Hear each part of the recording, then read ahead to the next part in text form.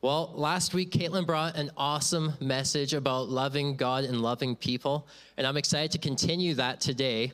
But today is Palm Sunday, 1 week out from Easter. Palm Sunday is like a celebration day, church, so we can give a little bit bigger woohoo for that. So it's Palm Sunday, yes.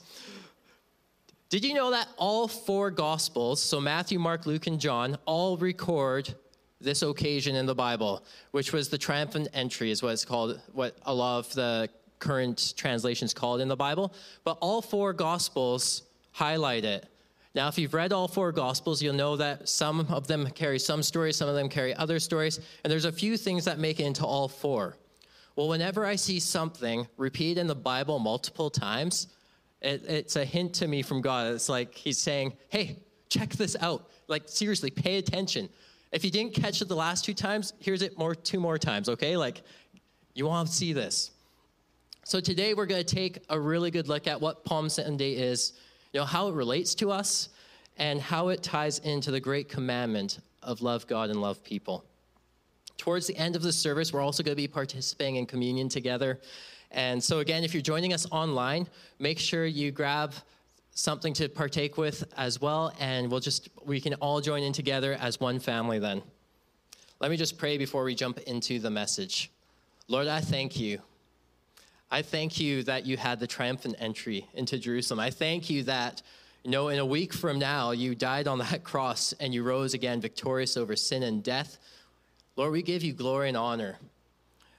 We just pray that as we open up your word today, as we read the words that are in the Bible together, we just pray that you would be speaking something to each one of us. That wouldn't even be about the words that I'm speaking, but that you would have something special, something unique, something personal for each person here and each person joining online. So Lord, we just give you this message and we just ask that you'd speak. In your name, amen. So last week, Caitlin made this one statement that caught my attention. It might have caught some of yours too. But that, the healing and the preaching and all of the performing miracles that Jesus was doing, they weren't like the thing that was on the resume or on the job description of what he came to do. That wasn't the big thing that he was called to do when he came.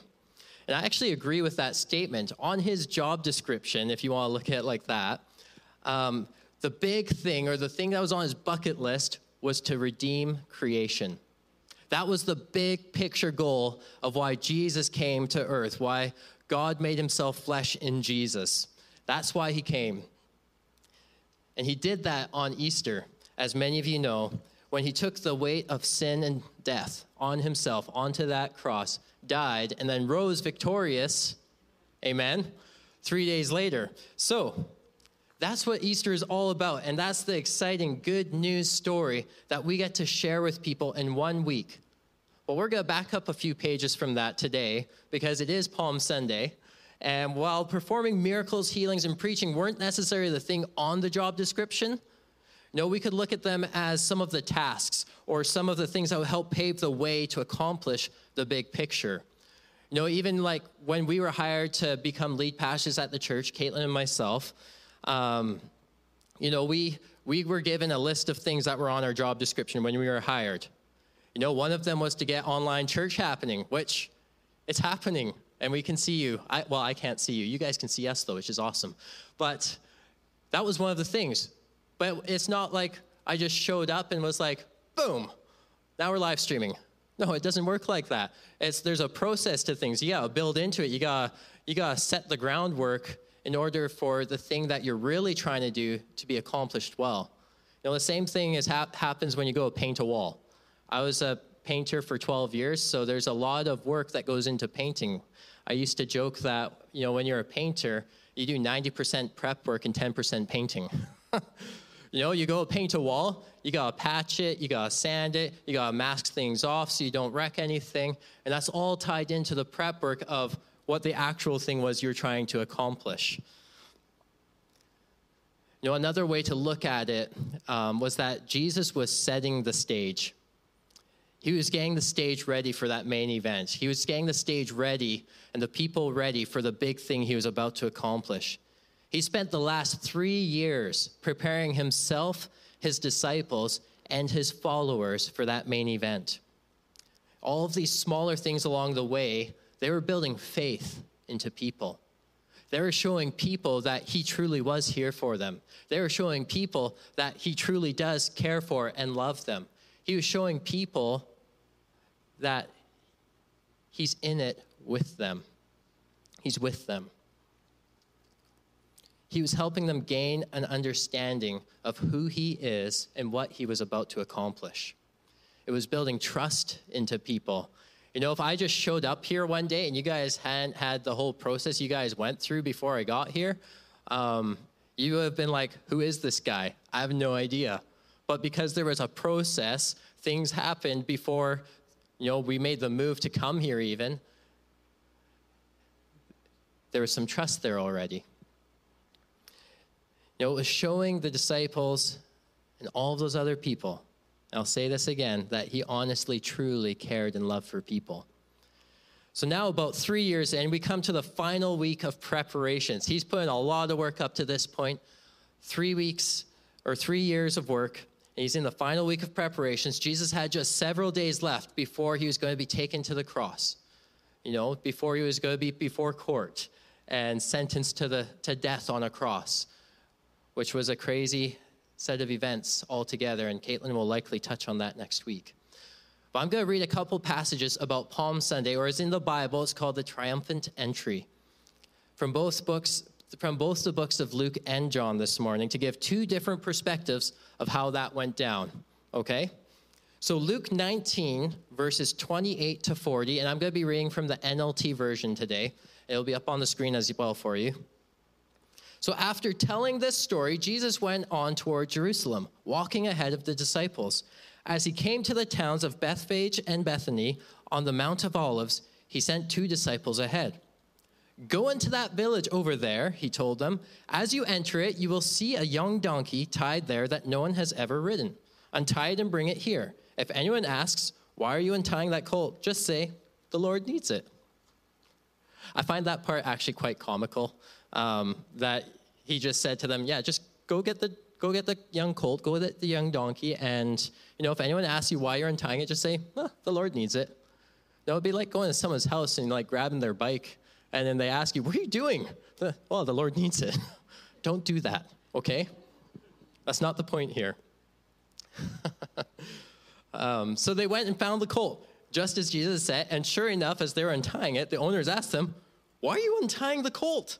I imagine that there was probably like it was amped up emotion there, like, hey, that's our colt. What are these guys doing?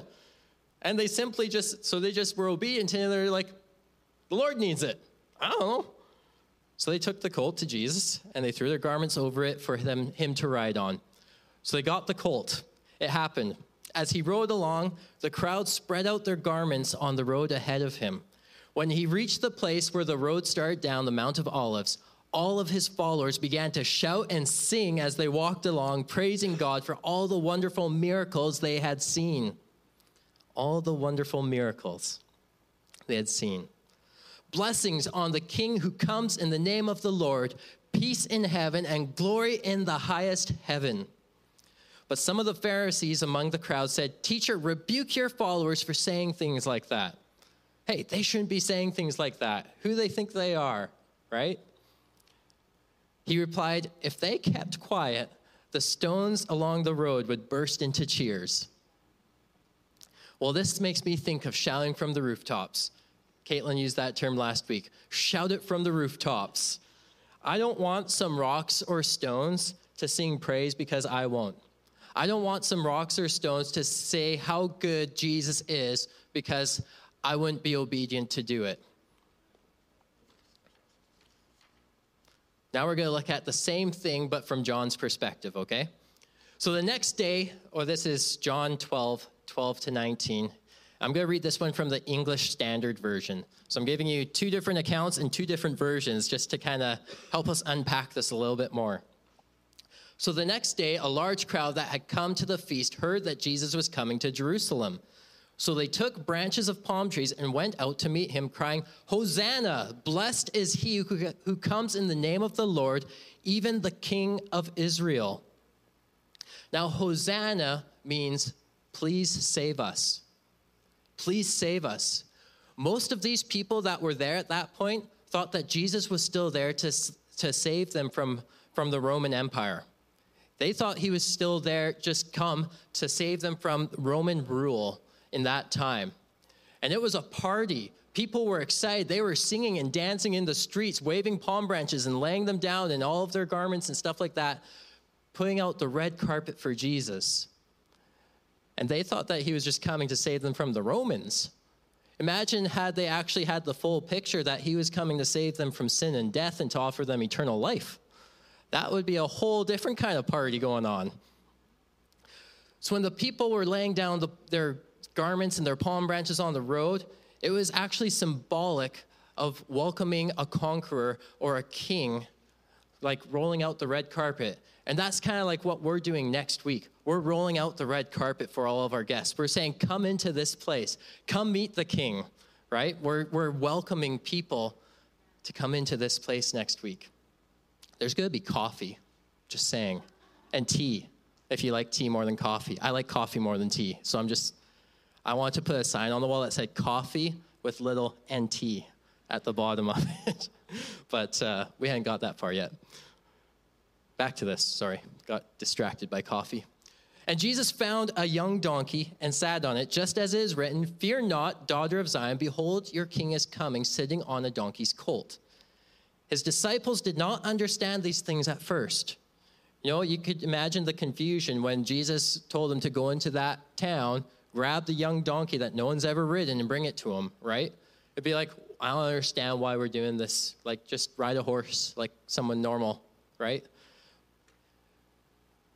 But when Jesus was glorified, when people started to sing and praise Jesus as he entered the city, they remembered that these things had been written about him and had been done to him. Jesus was fulfilling a prophecy that you can find in Zechariah 9:9. It says, "Rejoice, O people of Zion, shout in triumph, O people of Jerusalem. Look, your king is coming to you.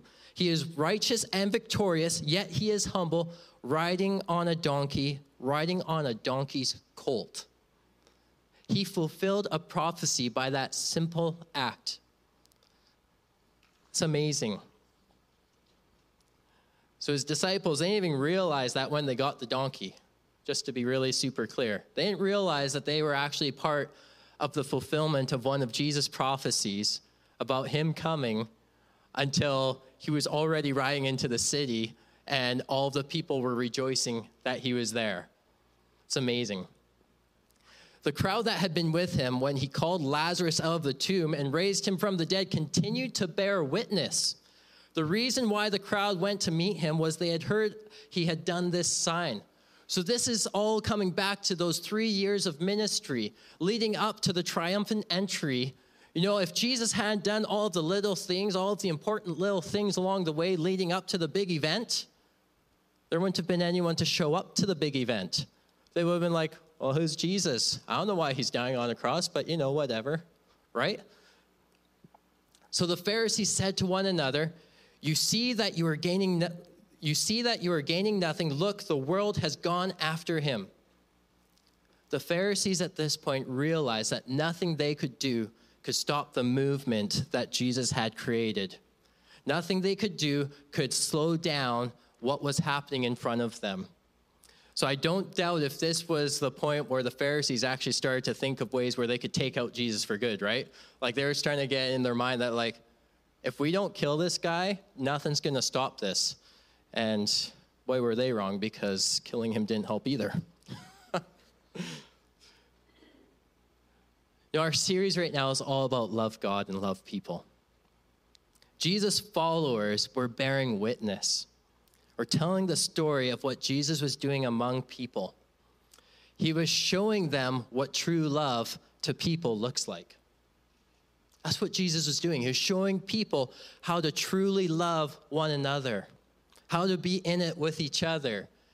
Just like last month, we were talking about that beautiful mess. He was right in the middle of it all.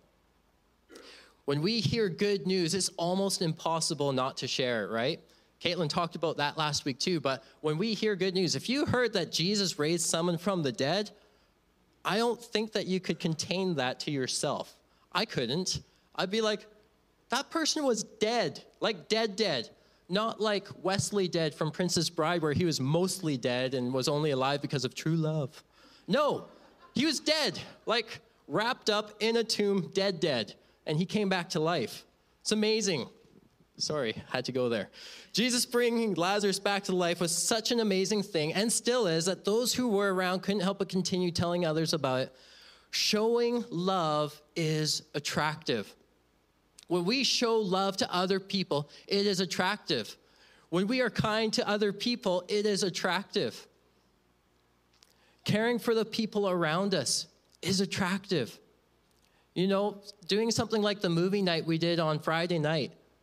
You know, we weren't preaching Jesus to anyone, but we were just showing love. We were caring for our community. We were giving them a place to just gather and come to where they could be in community with one another. And they got to see that, oh, actually, the inside of a church building isn't that scary, and I didn't burn up instantly when I walked in the doors, because that doesn't happen. It's not a real thing.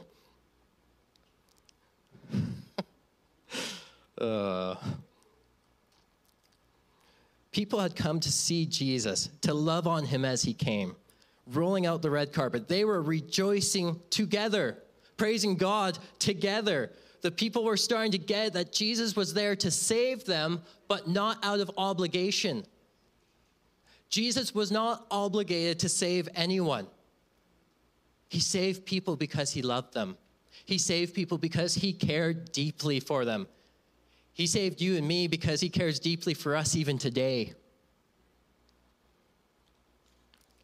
He was there to save them because he loved them, and he is still here today, right?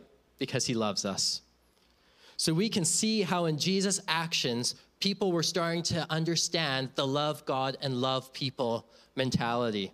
They were starting to get this picture of, hey, we could do some of that. We could be kind to someone. We could go for dinner with someone. We could just hang out with that person. And then we could go to church later, and we could actually praise Jesus. Or we could just, stand in the street and praise Jesus too, because that's cool, right? Stress. No. Jumping ahead a few more chapters in Luke, we find the Last Supper. I think Jesus wanted to really make sure that disciples really understand what it was to love God and love people. I think he really wanted them to have a really deep understanding of that mentality, to love God and love people. So we find this in Luke 22, 7 to verse 20, and we're going to read from the NLT version again. So now the festival of unleavened bread arrived, when the Passover lamb is sacrificed. Jesus sent Peter and John ahead and said, Go and prepare the Passover meal so we can eat together. Where do you want us to prepare it? They asked him. He replied, As soon as you enter Jerusalem, a man carrying a pitcher of water will meet you. Follow him. At the house he enters, say to the owner, the teacher asks, Where is the guest room where I can eat the Passover meal with my disciples? He will take you upstairs to a large room that is already set up. That is where you should prepare our meal. They went off to the city and found everything just as Jesus said, and they prepared the Passover meal there. When I hear things like that, it makes me wonder if people who made video games these days actually read the Bible and got some of their storylines, because role-player games are very much like that. Just saying, you go somewhere and it's all set up for you. But when the time came, Jesus and the apostles sat down together at the table, and Jesus said, I have been very eager to eat this Passover meal with you before my suffering begins. For I tell you now that I won't eat this meal again until its meaning is fulfilled in the kingdom of God. Then he took a cup of wine and gave thanks to God for it and said, Take this and share it among yourselves, for I will not drink wine again until the kingdom of God has come. He took some bread and gave thanks to God for it. Then he broke it in pieces and gave it to the disciples, saying, This is my body, which is given for you. Do this in remembrance of me. And after supper, he took another cup of wine and said, This cup is the new covenant between God and his people. God and people. An agreement confirmed with my blood, which is poured out as a sacrifice for you. Wow. We're going to prepare to do communion together today. But I want to point out just a couple things from this passage before we do. First of all, Jesus sent a couple people to prepare the meal ahead of everyone else. He sent a couple of them to go and get ready. Go get ready. You know, when we prepare a meal for someone, we want to be prepared. We go ahead. We get ready before the people show up. So as even with Easter coming, we're preparing. We're getting ready. You know, we're getting coffee ready. We're getting Easter baskets ready. We're getting goodie bags ready. We're getting prizes ready. And we're getting our hearts ready. Right? We also need to anticipate people accepting the invitation. You know, they weren't just going ahead to make a meal that no one was going to show up to, right? They were anticipating that people were going to be there. They were anticipating that people were going to come to the table, right? When I make dinner for my family, and it's dinner time, I call it dinner, supper, same thing for me, just saying, so it's not confused. I know some of you think dinner's lunch, and to me that's weird, but I'm from BC, so, you know, whatever. But when I make supper, and I tell my family, it's supper time, I'm anticipating they're coming. And if my kids don't come, there will be consequences for them. But that's a different story. But when we make a meal, we anticipate people coming. Then they ate together. Our relationship with Jesus is meant to be not only with him, but with others too, right? It's not just that me and Jesus thing. It's when we come to the table, we're coming together as a family. We're coming together as a group of people. We're coming together to love God and love people. You know, even when we think about marriage, you know, marriage usually between man and wife, it's man, wife, and God, right? If Jesus isn't in the middle of our marriage is going to have a rough go. We're doing it together, all of us. And then when we take communion, when we do communion, we should do it with others. That's how Jesus did it. Invite people to the table. It's one of the ways we can worship God. It's one of the ways we can love God. When we remember his sacrifice, remember what he did for us on the cross, when we thank him for what he has done, and we praise him for who he is. Because he didn't do it out of obligation, right? He did because he wanted to. He did because he loves us. It's who he is. So today we'll get ready to take communion. So those of you at home, get whatever it was that you were able to get to do communion with us. And for those in the room, we have these prepackaged little things. So just a reminder, for those who haven't done it in a while, there's a really thin, clear tab on the top. Open that first. It's going to release the wafer, and then open the bottom. It's important to get that order right, or it's difficult to get the wafer later. This is an important thing for us to do as Christians. It's an important thing for us to do as a church body, as Christ followers, because it was something that Jesus said to do in remembrance of him. And I can't help but think when the disciples did this with Jesus for the first time, and he was talking about how the bread was his body and the wine was his blood poured out for them, that they couldn't have helped but be a little bit confused in that moment, because Jesus hadn't gone to the cross yet. But imagine the revelation when they gathered after and they did this again for the first time. Holy smokes, would that have been amazing? And now we get to do that as well, right? So as we take this wafer, as we take this bread or crackers or whatever you have at home as well, we take this in remembrance of his body that was broken for us on that cross. His body that carried the weight of sin and death onto that cross for us out of his choice. Let's eat it together.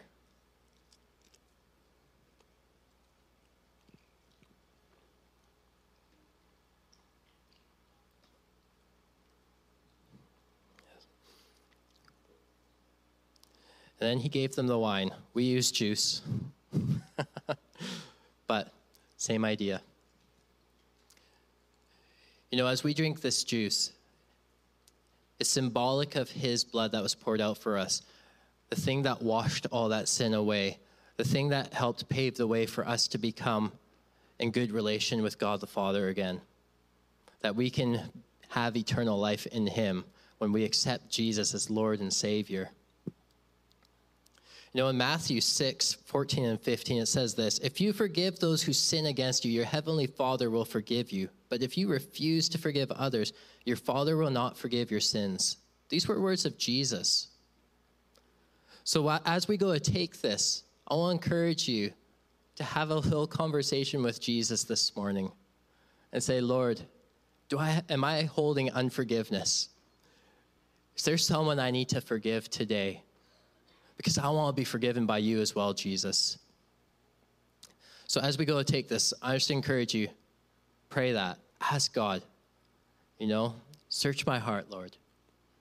So let's just take a moment, and then we'll take it together. Yes, Lord.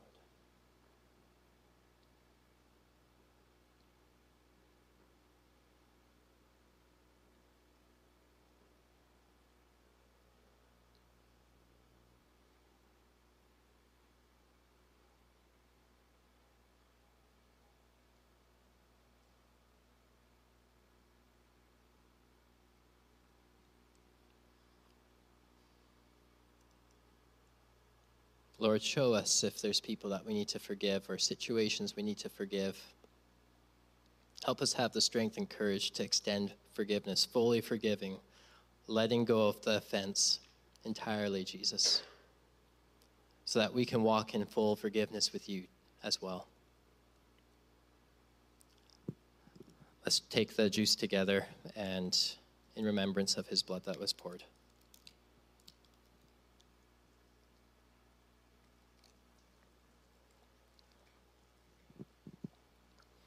Lord Jesus, we're just so thankful.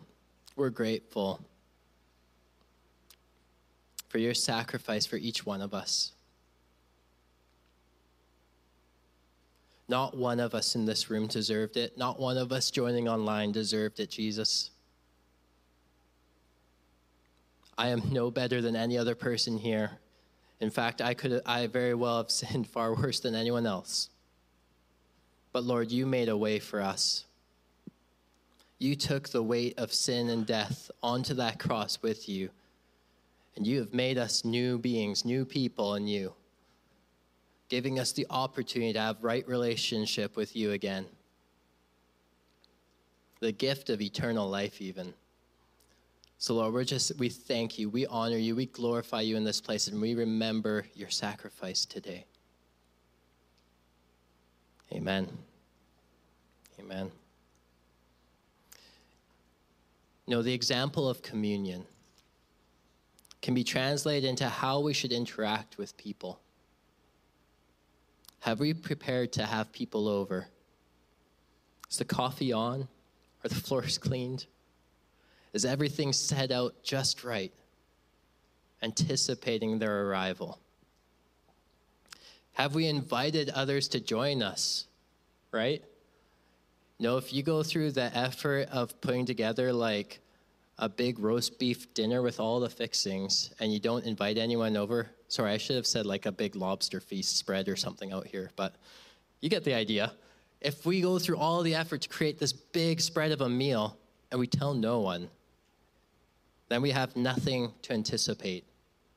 Have we invited people to join us to come to the table? We always have room for more.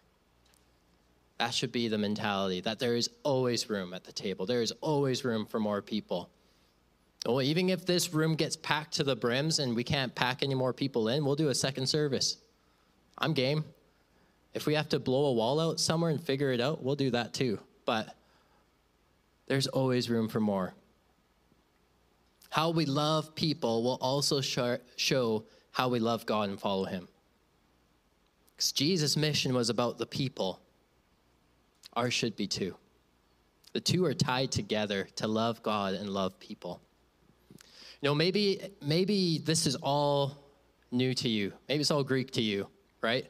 This whole idea of Jesus dying on a cross, being raised again, and taking all of our sins, all of our shortcomings, all of our failures on himself to make it possible for us to be in right relation with Jesus, with God again, to give us eternal life in him. You know, maybe that's all new to you. Well, if you want to accept his invitation, his gift of salvation, it's really simple. All we have to do is confess that he is Lord and Savior and believe in him. And we're in.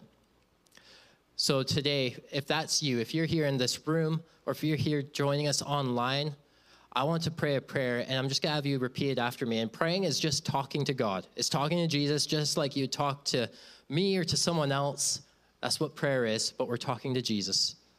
So we're going to do a prayer, and if that's you, I'd love to connect with you after the service. Shoot us a message if you're online, and either to our Facebook Messenger or Instagram, DM us, or you can email us however you want to. If you're here in person, I'd love to meet you after the service, but let's pray. Lord Jesus, I thank you for the sacrifice you did for me. I thank you that you laid down your life, took my sin, my shame, my failures, my shortcomings onto you, and that you died on that cross. You rose again, victorious over sin and death, making it possible for me to be in relation with you. So Jesus, I confess you as Lord and Savior of my life. I welcome you into my heart, and I choose to follow you all the days of my life. In Jesus' name, amen. Amen. If you did that for the first time, there is a celebration happening, and honestly, this is like the best day of the rest of your life. It's the first day of the rest of your life, because a life following Jesus is living life to the fullest. You know, Easter is coming, church. The table's set. The coffee will be on. It's Java Moose coffee too, by the way. Yeah, I'm excited. Things are being prepared, and we are praying that Jesus will be preparing hearts. Jesus is the only one who can save, but we can point people to him. It's time to get on the rooftops and invite everyone we can. Remember the Great Commission to go into the world and make disciples. This is a command of Jesus, and it's up to us to be obedient or not. So we have more door hangers and invites. They're in the lobby on the brown table as you're heading out today. Grab as many as you want. If you want to take a whole stack, I'll go get more, okay? We want to extend the invitation to as many people as we possibly can this Easter, because we're believing that God is on mission in our communities and that he has plans for this church and for this area. Amen? Amen. And then also, if you're joining us online and you can't get the ones that are printed and here, we have digital invites for you on our website, fwcchurch.ca. You can save it, post it on your social media, and it's just another great way of inviting people. This Easter, let's shine our lights bright for all to see. Let's love God and love people. Amen? Be blessed, church, as you go this week. Grab as many of those as you possibly can, and we will see you next week for Easter Sunday.